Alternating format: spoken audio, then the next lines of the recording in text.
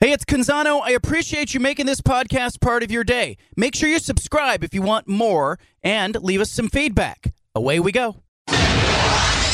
Initialize sequence. Welcome to The Baldcast, a production of John Canzano's Bald-Faced Truth.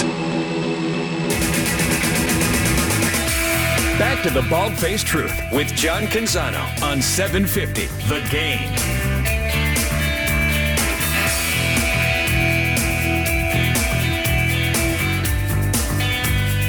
Our next guest is one of my favorite colleagues of all time. Worked with him back in the old days, the local newspaper. He's doing a terrific job now at the San Francisco Chronicle as the senior NBA writer, sports enterprise writer, native of the state of Oregon. I almost said Oregon. Native of the state of Oregon. Connor Letourneau joining us now. How are you, man? What's new? Thanks for having me. That was quite the intro. I really appreciate it. You're one of my favorite colleagues of all time, too. Where do I rank? I want a ranking. I want to know like where I am. I want you to work on that after we get off air and tell me if I'm my top 5, my top 10. You're definitely top 5 for sure. I'd have to really break it down, but Hey, give us an idea. By the way, last night Warriors lose a tough one to the Pistons at the buzzer. Are you covering every game, or are you just kind of going when you can, or how often are you getting to the arena?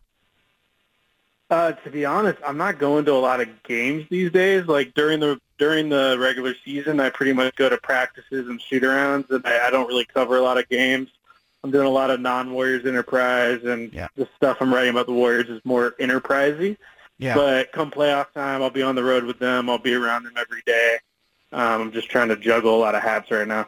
That's a better lifestyle too, because that is a grind, and I don't think people understand. I think, with Major League Baseball, the beat reporters go and spend 3 or 4 or 5 days sometimes in a city. In the NBA, when you were on the beat, you were like on the fly. Like, give us an idea of what your Marriott points or what your frequent flyer miles were like. I was averaging about 125 nights a year in a Marriott. I have lifetime ambassador elite status at Marriott. I have a companion pass on Southwest Airlines. Those were definitely some big perks, but to be completely honest, I'm not too upset. I'm not living that travel life anymore. I think the fiance is pretty happy about it too. Amen to that. You had a piece on Draymond Green. That's why I really reached out to you and said, hey, I got to get you on. But, less than 3 months ago, he punches a teammate, Jordan Poole. What prompted you to write this story, and what did you learn about Draymond as you reported it? Yeah, so when that happened a few months ago, I was definitely one of the people who was writing the most about the fallout. I felt like every day for a few weeks I was writing about all the different ramifications, all of the different angles of that story, because it felt so important, because it was so important. I was looking at what it could mean for his future with the team. I was looking at what it meant for Jordan Poole, how the team was handling it in different ways. And as the season has unfolded, I wanted to wait for enough time to pass for us to have a large enough sample size. But I think it's fair to say now that Draymond Green has done a really good job of kind of reclaiming his status as a locker room leader, which admittedly is not something I thought was possible a few months ago. And as I wrote in that story, I think it's the biggest form of redemption he's ever had in his career. He's had to bounce back from a lot of different things, both self-imposed and otherwise, throughout his career. And the fact that he is playing the way he's playing this season on both ends, and he seems to genuinely be regaining the trust of his teammates in the front office, and he doesn't look like he's going to be traded this offseason, is one of the most mind-boggling feats I've ever seen in my career, because it was bad a few months ago. Does it say more about Draymond Green, or is it Warriors culture? Is it Steve Kerr? Is it an amalgam of those things? Yeah, I think it's all those things. I mean, for it to be trending the way it is trending with Draymond, it's not just Draymond doing the right things, but it's the right things being done behind the scenes. The right conversations being had, the right tone being set with the leadership in place. And I think that even though I had some issues with them not actually suspending Draymond at the time, I do think in a lot of ways they have handled it the right way. And, Draymond is a guy who is very used to adversity in his life and in his career. And so even though this was incredibly embarrassing for him and his family for that video to be leaked, he did say several times afterward, I'm going to come back from this, I'm going to come back from this. And at that time, I mean, admittedly, I was doing a little bit of an eye roll, like, okay, man, I'm not sure this is something you can really come back from, but he's starting to prove me wrong. And, you got to give him credit for that. The video was leaked to TMZ. Did they ever find out who leaked it? Do you have a theory on that? My understanding is that they have not found out who leaked it. I know they launched an investigation. I don't think it yielded any real results. They wouldn't release those results even if they did find something, but just talking to people, I haven't heard that they learned anything. I don't think this happens on a lot of teams, and maybe with a lot of other personalities, and where you're able to kind of put it back together again. And I know that Zach Randolph punched Ruben Patterson at a practice, but they were never really the same again. And that franchise, that Blazers franchise, wasn't contending for championships amid all that. And it's remarkable to see this in a locker room or on a team that is heralded for its culture and its chemistry, and yet, here they are kind of, fighting their way back up the standings. The role that Draymond's playing now, is he a guy that you see with this organization next season and beyond, or does he opt out and take off? At this point, I do see him with the team beyond this season. It just feels like the good vibes are flowing. The Warriors very much understand how important he is. This is a team that has had a very up and down season, but I think it's fair to say they're still very much in the hunt for a title. That would not be the case if they didn't have Draymond Green. He has by far the best plus minus on the team. He consistently does every year, which kind of speaks to his value. He does all of the little things, and he's really been huge with the young guys, especially this year. So, I definitely see him sticking around, and it's going to be really interesting to see what happens because the Warriors do have a salary cap crunch. The luxury tax for them is getting absolutely unwieldy, and they're going to have to make some tough decisions this offseason, and there aren't a lot of guys that they can necessarily part with who have big enough salaries. So they're going to have to get creative. But I do think that Draymond's going to stick around. He's built up too much equity at this point. Yeah, is this, I don't want to say, is this what he needed? But I kind of wonder, it just feels like Draymond is more comfortable when there's some controversy around him and there's some chaos around him and there are people doubting him. He seems to focus more. Is that a fair characterization? 100%. He's a guy who needs stakes, and he needs something to kind of motivate him every single day. I covered the 2019-20 season when they were the worst team in the league, and Steph was injured, and there was a huge chunk of that season where Draymond was the only kind of core guy available, and he was awful that year, absolutely awful. And he said after the season, it was awful because I didn't care. There were no stakes, we weren't playing for anything. So why should I give my best effort?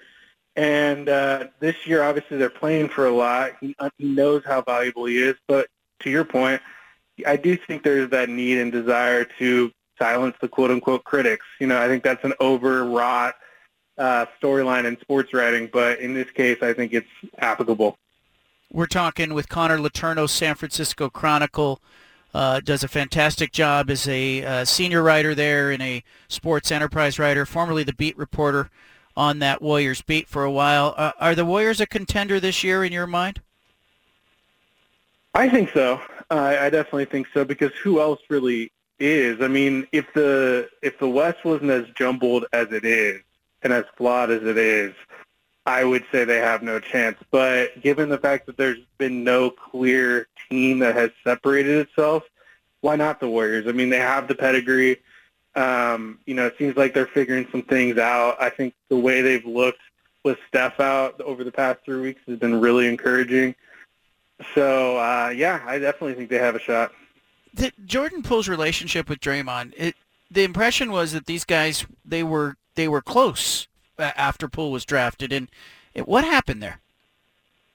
Yeah, they were legit close. I mean, you know how it is when you're in a locker room every day. You can kind of tell who's just kind of work friends and who's actually friends.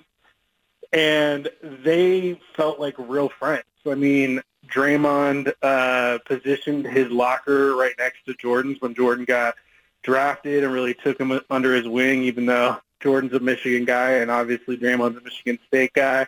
But I think that just Jordan's toughness and confidence and swagger really spoke to Draymond. And I know Draymond was really proud of how Jordan came back from the G League and emerged into this kind of all-star caliber player. And so, I mean, I literally wrote a story last playoffs about how close they were and how that dynamic was playing out on the court. And then a few months later, this happened. But I think, you know how life is. Sometimes you blow up the most on the people you're closest to. And, that familiarity can kind of easily bleed into animosity sometimes or what have you. I think in this case, Jordan was just probably in the wrong place at the wrong time. But there was a real friendship there. I would be surprised if they fully get that back. But based off what we're seeing, I mean, it seems like they're at least cordial with each other. Now, he got kicked out last night, and I know it comes on the heels of you writing the story, but it was that second tech was kind of a weak tech. Yeah, it was. There have been a lot of Draymond ejections where it's like, was that really warranting an ejection? I mean, you do kind of feel like there's a bias against them on the refs' side at times.